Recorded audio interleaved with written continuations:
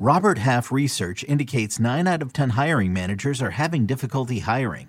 If you have open roles, chances are you're feeling this too. That's why you need Robert Half. Our specialized recruiting professionals engage with our proprietary AI to connect businesses of all sizes with highly skilled talent in finance and accounting, technology, marketing and creative, legal, and administrative and customer support.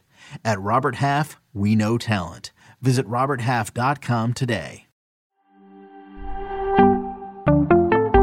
Is it time to smash the panic button about the Cincinnati Bengals offense? We'll talk about it next on Fantasy Football Today in 5. Welcome to FFT in 5. I'm Chris Towers here with Dan Schneier, and we're going to talk about some Week 9 waiver wire targets in a little bit. But first, Dan, I don't need to really belabor the point too much. This Bengals offense looked like an absolute disaster, and I don't need to ask what's wrong with them because they're missing one of the 5 most dynamic wide receivers in football. Ja'Marr Chase, obviously dealing with this hip injury, was not placed on IR, so hopefully he won't have to miss the full 4 games, but wasn't there on Monday night against the Browns, and this offense really couldn't get anything going. They scored 13 points in the fourth quarter, but it was all checkdowns. They couldn't do anything down the field. And that's really been the issue for this offense all season. Like, even when things were going well, they weren't hitting on the deep passes the way they were last season. Joe Burrow, I believe, had 10 completions of more than 50 yards last season. They haven't been nearly as effective as this season. He's bottom 5 in percentage of his pass attempts traveling more than 15 yards down the field. They just haven't even been able to take those chances. Any reason to think it's going to get better than it was on Monday night moving forward?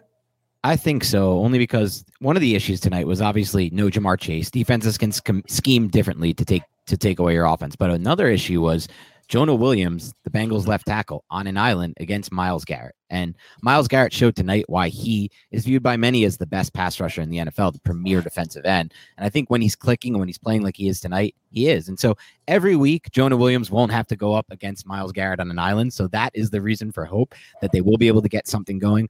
But you lose a lot of explosiveness when you take a Ja'Marr Chase out of that offense. So I think it will be somewhere in between what we saw tonight and then what we saw from those 2 weeks where he was kind of on a run with 6 touchdowns going into this game. Because I still think the Bengals have figured out that the best way to operate their offense is to put Joe Burrow in no huddle, let him use tempo, let him spread the field, let him read pre to post snap, and let him get going in the passing game. Because obviously, as we saw also tonight, the Browns came in with a struggling run defense, and it didn't look like it against Joe Mixon in this offensive line. There was nowhere to go.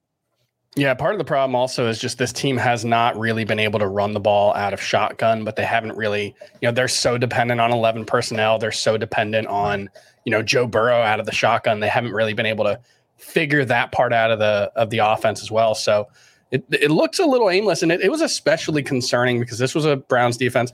I mean, yes, Myles Garrett is obviously a freak. I think I saw on the broadcast 65 sacks in his first 75 games, which is just a ridiculous number. I think he actually added to that. But this was a team that was 30th in scoring defense coming in. They didn't have Denzel Ward.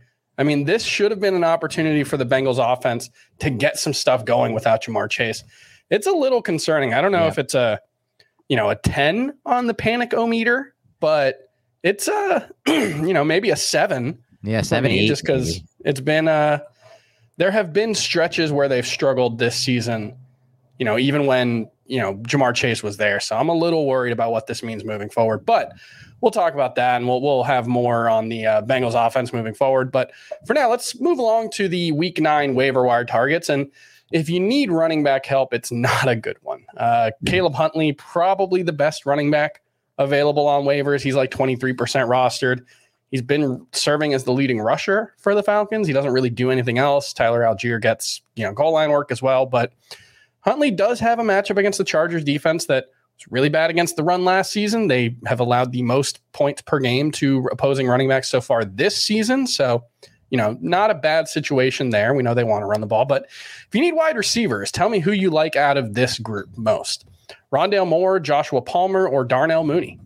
Yeah, it's definitely Rondale Moore for me. He's first on my list this week. I love the route participation increases. I love that he's had, I think it was, I missed the stat now. I think it was 6 targets in the last, at least 8 targets in his last 3 of his last 4 games. Pretty sure is the stat. Yeah, the one outlier was that first game with DeAndre Hopkins back on Thursday night where he was playing almost exclusively out wide. And Kyler Murray's 5'10". Rondale Moore's 5'7". That's a long distance for two short people to try to connect. So Rondale Moore was running out of the slot like 80% of the time. Actually, it was like 70% of the time on Sunday, which is much more like what we need to see from Rondale Moore. 100%. And that's the key factor here. The defense is going to focus attention on Hopkins, and that opens up things for Rondale Moore. Yeah, this offense it makes more sense with DeAndre Hopkins. Turns out the guy that's been one of the best wide receivers in football for the better part of a decade, still really, really good. And that's been very good to see. He's a top 5 wide receiver for me. Rondale Moore for week 9, I haven't quite finalized my rankings. He might be a top 24 guy. Now, look, there are 6 teams on bye, so a lot of options missing, especially in the wide receiver 2 range. Right. But, Darnell Mooney's been very productive of late outside of that first game against the Saints. So I do like what we've seen from him at quarterback. Justin Fields, I'm viewing him as pretty much a top 12 quarterback. I think he's been that each of the past 4 weeks. Is that where he is for you too? 100%. They're designing runs for him, which is important. He's doing things like he made a play against the Cowboys where he recognized pre-snap that they were going to be in man coverage and that the routes were going to bring all the Bears receivers to the left. And so he just kind of pivoted, rolled, spun back to his right and ran for 15 yards, picked up an easy first down on 3rd and long. And why would he not keep doing that, right? Yeah, it's been very promising to see how he's been used, averaging almost 70 rushing yards per game over the past 4 weeks. He might have as much upside as a rusher as anyone not named Lamar Jackson right now. So that's obviously key for his fantasy value. And if you need a tight end, Greg Dulcich might just be a top 8 tight end for me moving forward.